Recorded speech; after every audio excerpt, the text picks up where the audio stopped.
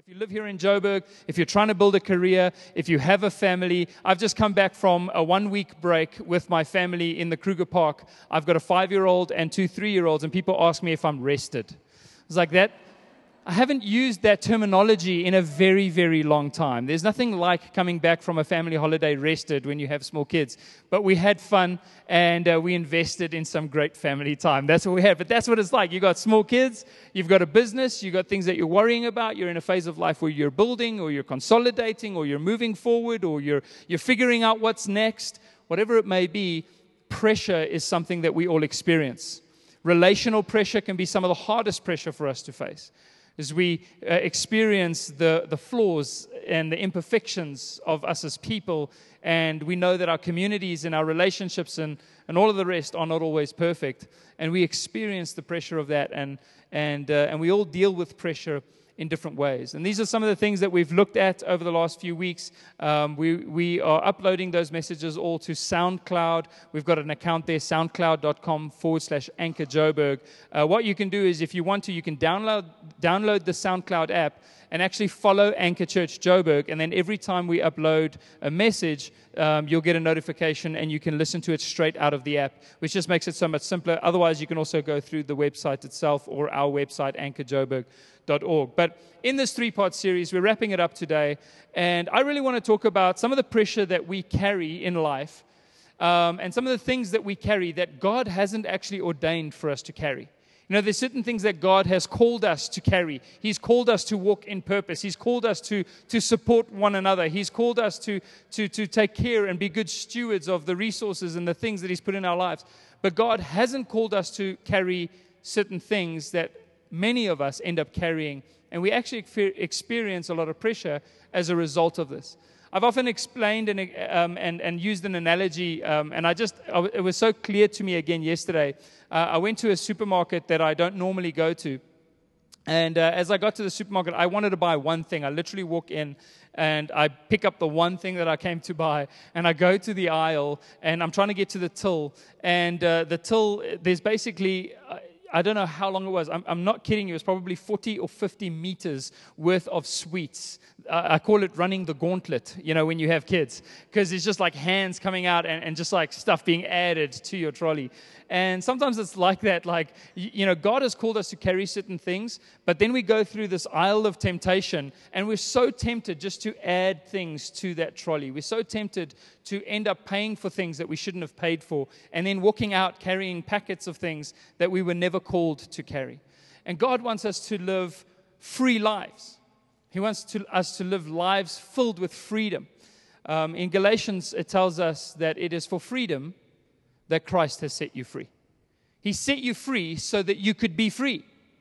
He set you free so that you could run free, so that you could live free, so that you can experience genuine, true freedom, not so that you can add weight to your life again. And so we're going to look at this. I'm going to go to Hebrews chapter number 12. If you have your Bibles here this morning, you can just go with me to Hebrews 12 and verse 1.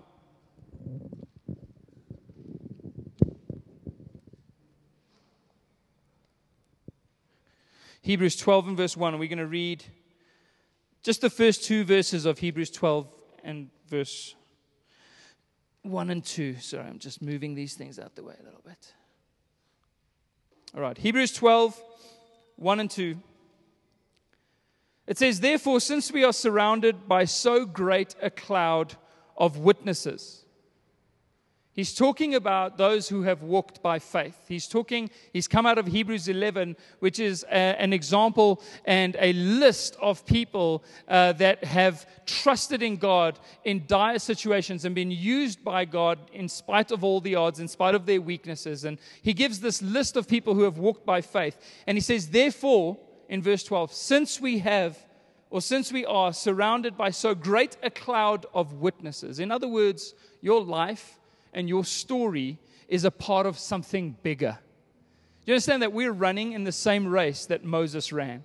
We're running in the same race that King David ran. We're running in the same race that Abraham ran. We're running in the same race that the apostles ran and that the early believers ran and that every other believer that has put their faith in Christ, that has had to persevere by keeping their eyes fixed on Jesus. We are a part of that story.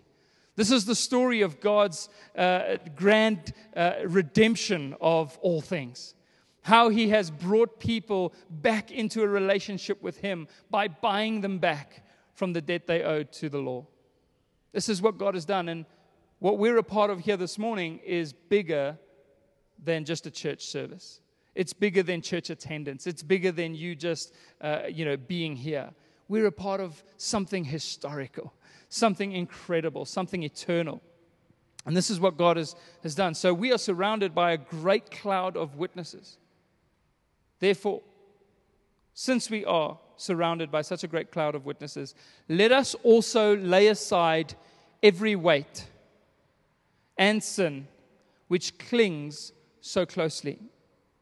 And let us run with endurance the race that is set before us, looking to Jesus. How do we run? By looking to Jesus. All of us, or most of us, when we started athletics, now as adults, we don't run unless something's chasing us. But as kids, we would run all of the time. And I remember starting out in athletics, and when you started out on the athletics track as a young boy or a young girl, the other day my boys had their first sports day. And so I went and stood right at the finish line. And when they were running, that was more than anything to keep them focused on where they needed to run towards, because otherwise they might change lanes. And so I stood there and I shouted and I got their attention and I made sure they ran straight towards me. The Bible says, let's lay aside every single weight and fix our eyes on Jesus, looking to Jesus. He's at the end. We run towards Him. Looking to Jesus, the founder and perfecter of our faith, who for the joy that was set before Him endured the cross, despising the shame, and is seated at the right hand of the throne of God. Despising the shame just means Jesus endured the cross in order to shame shame. He put shame to shame. That's what He did. And so He is now seated at the right hand of God. So He has got the victory, and we can just focus on Jesus. I'm going to pray for us, and then we can go ahead and just get into this today. Father, we thank You so much for how good You are. We thank You, God, that right now in this moment we can be encouraged and inspired to fix our eyes on Jesus. Thank You, God, that You are both the author and the perfecter of our faith. You are the one, Lord God, who causes us and moves us by Your Spirit to trust in You in a deeper and deeper way, God. We thank You that You're revealing Yourself to us. You're revealing Your heart. You're revealing your love. You're revealing the gospel to us in a way that causes us to run with endurance, Lord.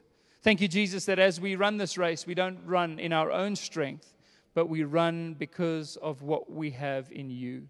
We run by the grace of God, and we thank You for that this morning. In Jesus' mighty name. And everybody said, Amen.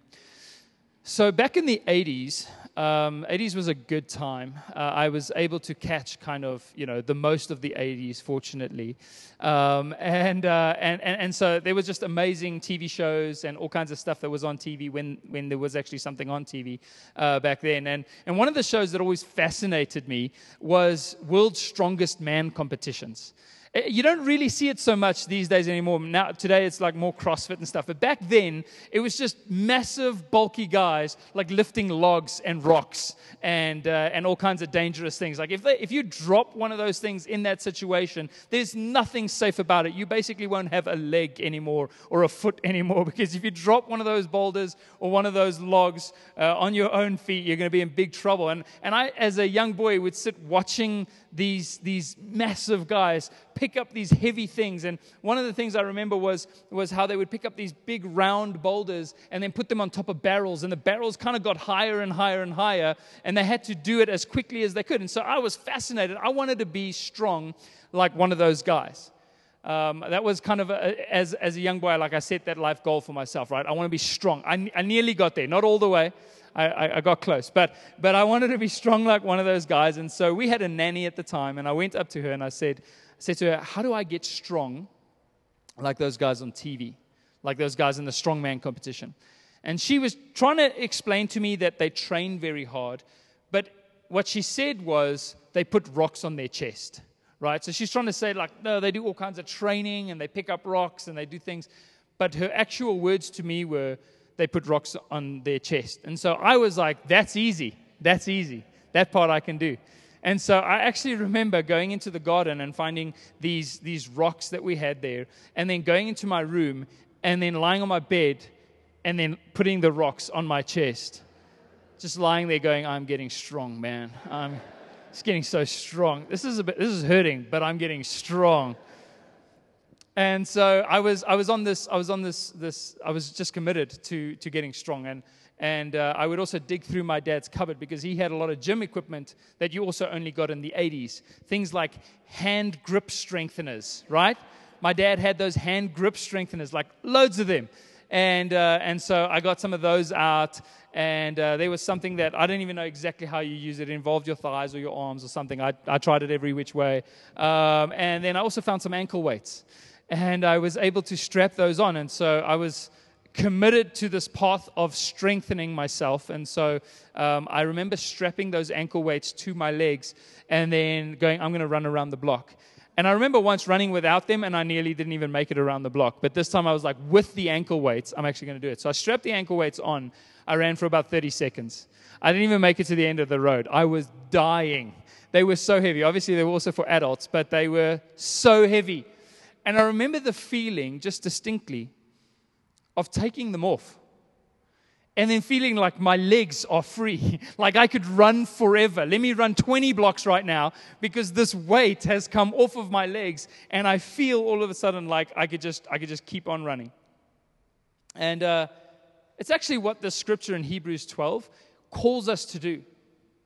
What this verse is saying, if you connect it to Hebrews 11 with the whole, hall of faith, as they call it, with just men and women of God who have put their faith in God in just a daring way. They're saying, we are a part of something so much bigger. So let's trust God. Let's run like this race that we're running actually matters. Let's be involved in the things that are actually adding value to our lives and value to the lives of those next to us.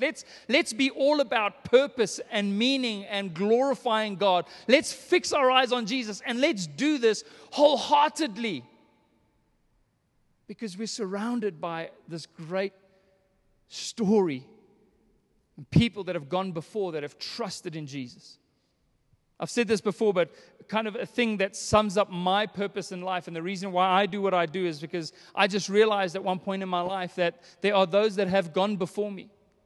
There are those that have built the kingdom and seen souls saved and done so much good in this life. And there will be those that will come after me. But this is my turn to run. We have this one opportunity to make something of our lives. To step into what God has called us to do, to make a genuine difference in a city. We're still a young church. We're only about 18 or 19 months old right now, and our mouths are literally watering at the things that we believe God is going to use us to do in the future, to reach a city, to be a city-shaping church, to do things that God has laid on our hearts and God has ordained for us to do. These are the things that excite us, that get us up in the morning. And so we don't want to do that with ankle weights. We don't want to run with things that hinder us and that hold us back. We want to be free. So the Bible says because we're a part of this great story, because we have this chance to run and do something with our lives that matters, because we've got eternal purpose before us, let us lay aside every weight and sin. You notice there that he doesn't just say, let us just stop sinning, please, guys. Please just don't sin. This has not got to do with God nitpicking on what are the sins in your life and going, I just don't want you to do it because it's just not nice if you do it. God is saying, I have more for you. And I don't want you to be held back. Even if it's not sin, but it's something that you shouldn't be running with. It's adding weight to your life. This is not just a sin issue. Jesus has dealt with our sins once and for all. This is not about trying to tell you how to live your life. This is about you running unencumbered with all of your heart. So God's like, there's sin that clings so closely, but there's also just weight. And let's lay aside all of it. Let's put it all aside so that we can run this race with endurance. In other words, so that we can keep running. Not like me when I strapped those ankle weights on and I didn't even make it to the end of the street. God wants us to run this marathon. He wants us to go all the way to the end, and He wants us to enjoy it all the way, to finish the race, like Paul said, to get to the end of our race and go, I ran the race that God called me to run. And I did it well. I finished strong. God wants all of us, and my heart would be for every single one of us in this room to finish strong. That we would all be able to get together 10, 20, 30, 40, 50 years from now and still be on the road, still serving Jesus, still seeing Him do miraculous things through our lives. We can finish our race strong and hand the baton over to the next generation and say, now it's your turn to run. Inspire the generation that comes after us. We want to do that without burning out. And that's what just happens to a lot of Christians. They decide, it's kind of like your New Year's resolutions, where you decide up front, I'm going to be good. I'm going to do this. I'm going to do that. I'm going to give it my all. I'm going to do my best. And then as you start to fail, you become disillusioned. And eventually you abandon it completely. And for a lot of people, that's their faith, because they are running with things that they were never called to run with. So how do we make sure that we lay aside every weight? How do we make sure that we live free of the sin that clings so closely? How do we make sure that we finish this race and finish it strong? The scripture tells us, it says, by looking to Jesus, by fixing our eyes on Jesus. Fixing your eyes on someone, looking at someone. I've spoken about this so many times before, but it's actually a way, what the Bible is actually saying is put your faith in. Looking to someone. It's you saying, I don't have what it takes in here. I need someone else to help me. I need strength. Like someone who's in trouble that turns to find help. That's what the scripture is saying. Let's look to Jesus. Just like David said, I lift my eyes up to the hills. Where does my help come from? It comes from the Lord. Running this race we can only do it if we're fixing our eyes on Jesus. The problem is that because we often run with things that we're not supposed to run with, because we're carrying weight that we're not supposed to carry, because we have ankle weights strapped to our legs,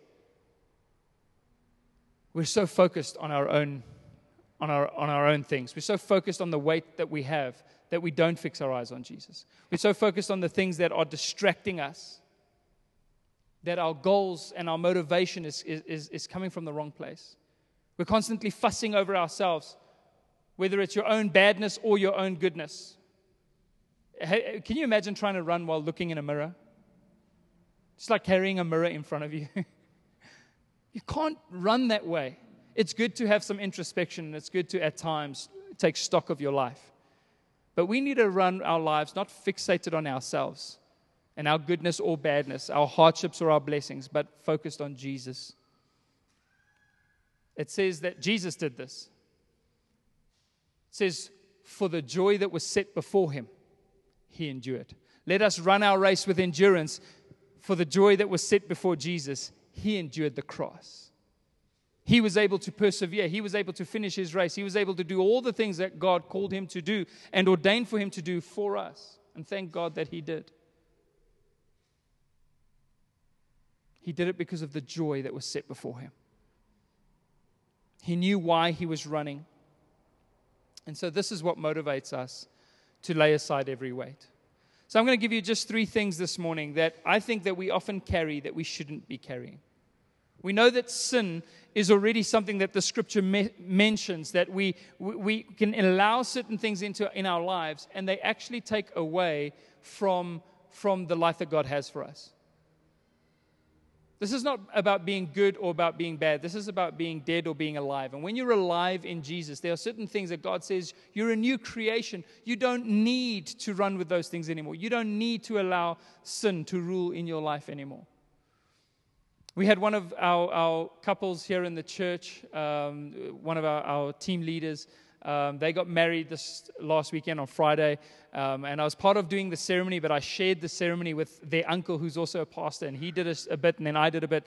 And the part that he just shared one thing that just hit me so much. He spoke about holiness, And he spoke about how people often see holiness as a drag, as something that's dreary, as something that's just hard to do and adds weight to our lives. But what he said is, when we live according to the will of God, the way that God has ordained for us to function and live as people, it's the most freeing, most liberating, most joyful place. And it's in that place where we experience the least amount of pain and the most connection with the others around us. In other words, if we're able to live lives that are holy, not because we're holy, but because God has made us holy, if we're able to live in that, we're able to connect, we're able to savor what the goodness of life really is. This is about adding to your life and setting you free, not adding weight onto your life. So we already know that that's the best way to live from a sin perspective, is for us to not have to deal with the hurt and the pain and the weight that comes from sin. We all know that. But there are some things that actually seem really good to pursue, but when we pursue them, we undermine what Jesus has done for us, and it burns us out. And those are the three things I just want to mention to you real quickly in the time that we have left this morning. The first one is our significance. We carry our significance. This is weight. If you are constantly pursuing everything in life in an attempt to feel more significant, in an attempt to feel more worthy of love, in an attempt to prove to yourself and to others that your life really matters, you're going to add pressure to your life that God has not ordained for you to carry. The truth is that we're obsessed with meaning as human beings. It's one of the clues that there genuinely is a God, and that our lives actually we exist for more than just living biological lives, the bios life, as the Greek would say. C.S. Lewis said, if life had no meaning, we should never have found out that it had no meaning. We should have just been happy, just doing what animals do, just kind of going through the day, surviving. But life has meaning, and we're obsessed with it. We want our lives to matter. We want to matter to other individuals and to society. This is why so many people crave fame. They want to be known. This is why people work overtime and sacrifice and do things that they feel they have to do, because they're desperately just wanting to feel some measure of significance in this life. And even when it's all achieved, for many people, it's not enough, because it doesn't feel like it really has any purpose to it. But our true significance is not found in accomplishments. It's not found in a great career. It's not found in possessions and cars and homes, or even charitable deeds. Our true significance is found in Jesus. That's the price, that's the worth that God was willing to pay for your life. How much are you worth? To God, you were worth the life of His Son. He paid with the life of His own Son for you, and that includes every single one of us in this room. If only one of us had been alive, He still would have sent His Son to die for us. That's the worth that we truly have. And that makes us completely significant. We are already significant. Bill Johnson says, when we strive for significance, we undermine our significance. When we start striving to feel like our lives matter, we undermine the fact that our lives already matter. And so when you have that in life, you realize that you can work and do and pursue and walk in everything God has called you to do, not because you're striving for significance, but because you already are significant. It's such a key difference, but it's the difference between running with weights and running without.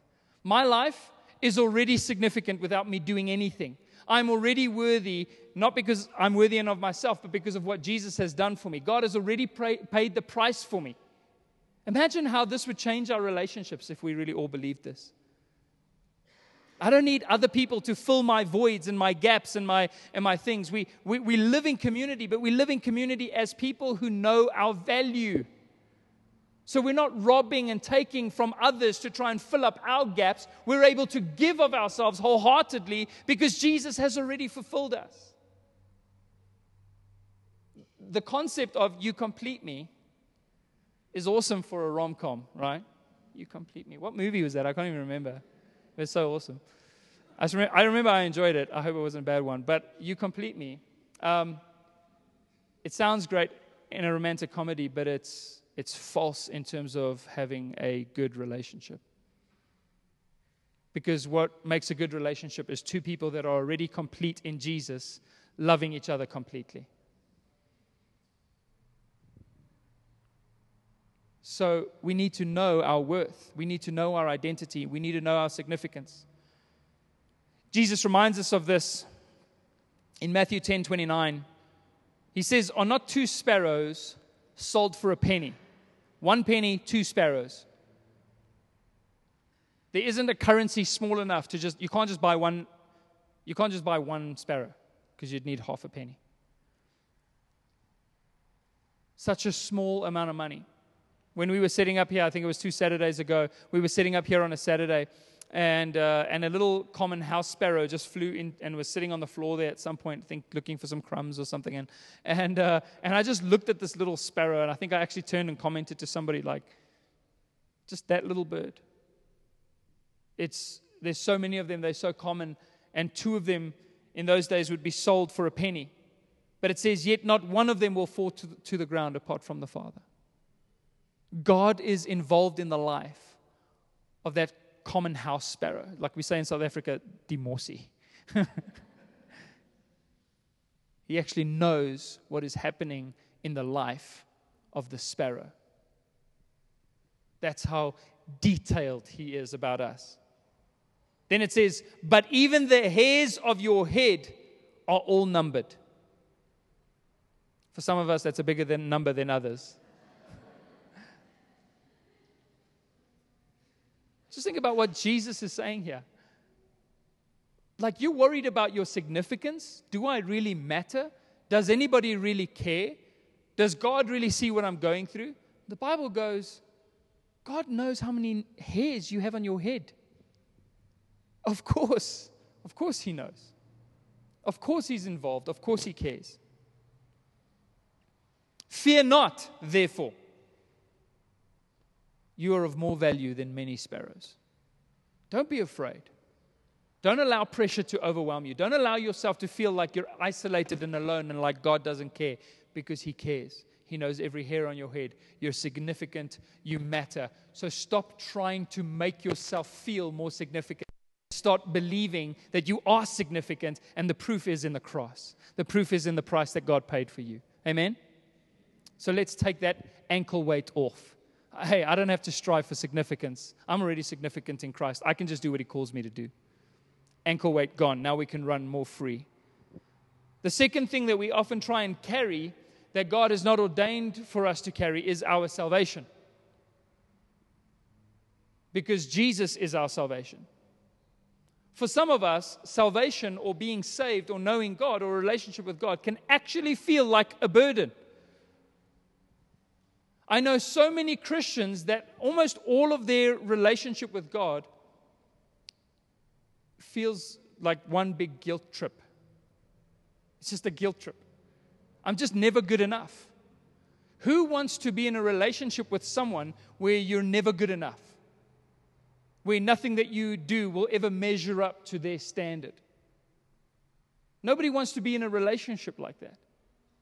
But yet when we come to God, we know He is the holy, righteous God of all creation. And then we go, hey, I'm just this imperfect soul. So how am I ever going to live up to God? And so some of us give our best efforts, say like, okay, I'll try my best. God expects all of these things of me, and I'm going to try and do it. And as we fail, we experience guilt and we experience condemnation. And the condemnation literally begins to eat away at our faith. Eat away at our identity, who we are in Christ. We begin to believe that God hasn't truly saved us. For some people, salvation feels like something you constantly have to maintain. Something you always have to carry. But our salvation is not something that we carry, it's something that carries us. as Jesus carries us, as He picked us up, as He has saved us. Ephesians 2:8-9 says, "For it is by grace that you have been saved through faith." It is by grace that you have been saved through faith. And this is not from yourselves. It is the gift of God, not of works, so that no one can boast.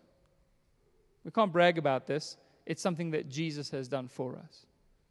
So we walk in the salvation that God has given us. We walk according to the grace that God has revealed to us and that God has caused to take root in our hearts. We walk by grace. We live by grace. The old life is gone, and the life that I live by faith in the Son of God. So we don't carry our salvation. We don't have to worry about our lives. We can just simply keep our eyes fixed on Jesus. He is the founder, the author, and the perfecter of our faith.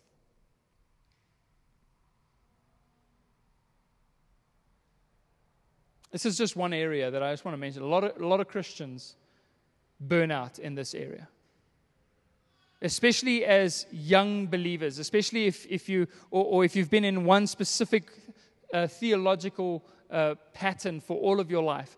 I've burnt out in this area where I believe that it was up to me to be good enough so that God wouldn't reject me. And I'm telling you, it caused my relationship with God to never genuinely be free and open and trusting and to never be able to grow. It limited the kind of relationship I could have with God because I never felt worthy of actually speaking to Him. I would have a prayer time and I would spend the first 20 minutes of the prayer just saying sorry for everything I could think of doing or that I had done. And then I was like so worried that there may be things that I can't remember. And then I even heard the whole sins of omission and sins of commission. And then I was like, what about the things I didn't do that I was supposed to do? So I'll start repenting for that for like another 10 minutes. Because I didn't feel like I could speak to God if I hadn't repented of every single thing I could think of. And even then, it still didn't really feel like I could just have an open relationship with God. But when I got to understand the gospel, I knew that God has already forgiven me. And when I come to Him with faith, believing that I am forgiven, instead of me burning out under condemnation, I experience the joy and the fruitfulness of a real relationship with God. Matthew 6, verse 1-4 says, "Beware of practicing your righteousness before other people in order to be seen by them. For then you will have no reward from your Father who is in heaven." Sometimes our badness and our sinfulness is what weighs on us. And sometimes it's actually our goodness. When you're doing things that are good, because we're so innately prideful, we want everybody to know about it, right? It's like if you go and help somebody, like we had a team that went out yesterday and helped out at a creche and part of our causes thing, but did it really happen if you didn't post a photo on Instagram? Like, if you didn't get the credit for it. We're so obsessed with getting credit, feeling like you're always due the credit, and that everybody has to see every good thing that you do, it's actually weight in your life. When you're able to go, I don't care who gets the credit, I don't care if anybody knows what I'm doing, I don't care if anybody sees it. There's a freedom in that. I do what I do because I love it and I believe I'm called to it, not because I want to look good before other people. So the scripture says, don't practice your righteousness before other people in order to be seen. So when you give to the needy, sound no trumpet before you, as the hypocrites do in the synagogues. This is what the religious people used to do, that they may be praised by others. We don't have trumpets, but we have Instagram. Truly I say to you, they have received their reward. But when you give to the needy, do not let your left hand know what your right hand is doing, so that your giving may be in secret, and your Father who sees in secret will reward you. It says God actually is the one who rewards.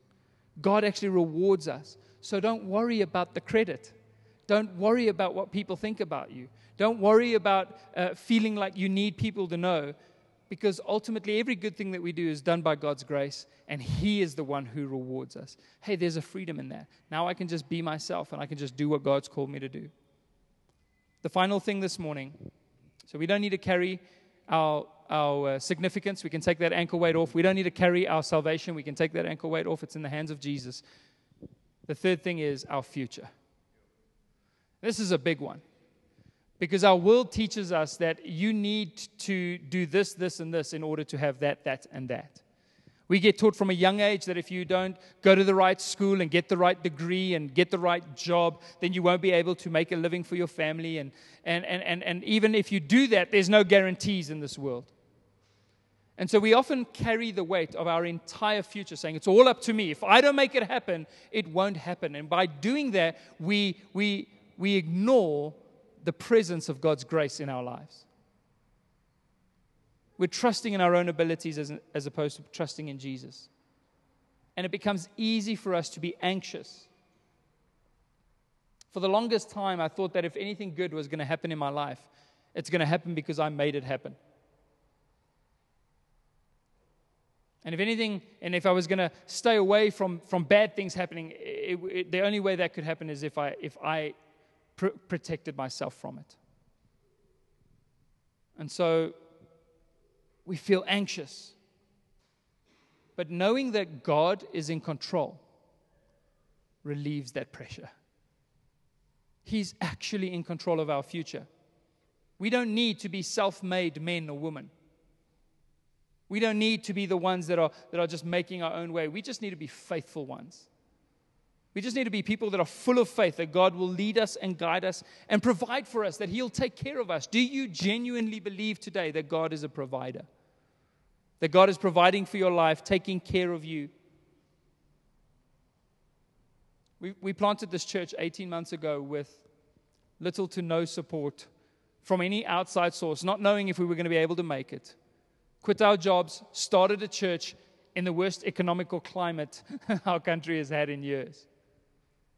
I tell you, it's been a journey of just going, okay, Jesus, rent's due tomorrow. And there were times where I was tempted to go, is Jesus actually with us? And without fail, He just keeps coming through for us. We just keep trusting Him in bigger and bigger ways, and He just keeps proving to us that He is genuinely faithful.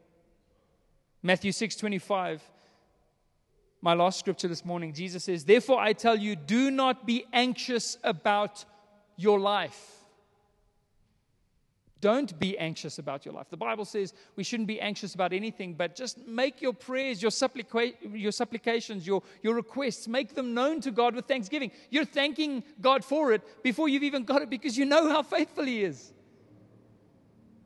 Hey, God, I don't know if I'm going to have a salary at the end of the month, but I'm thanking You because You're faithful. Just make your requests known. Don't live with the pressure of anxiety. Don't worry about your life, what you will eat or what you will drink, nor about your body, what you will put on. Is not life more than food, and the body more than clothing? What that scripture is saying is that we can be so worried about those things that every single bit of our energy in life goes into making sure we have something to eat and something to wear. What a mundane existence when all you're alive for is making sure you have something to eat and something to wear. Life is about more than that. So don't worry about that. Look at the birds of the air. They neither sow nor reap nor gather into barns, and yet your heavenly Father feeds them.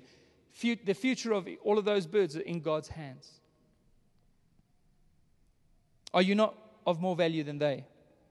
Oh, and which of you, by being anxious, can add a single hour to his span of life? And why are you anxious about clothing? Consider the lilies of the field, how they grow. They neither toil nor spin. They don't even work for it. Yet I tell you, even Solomon in all his glory was not arrayed like one of these.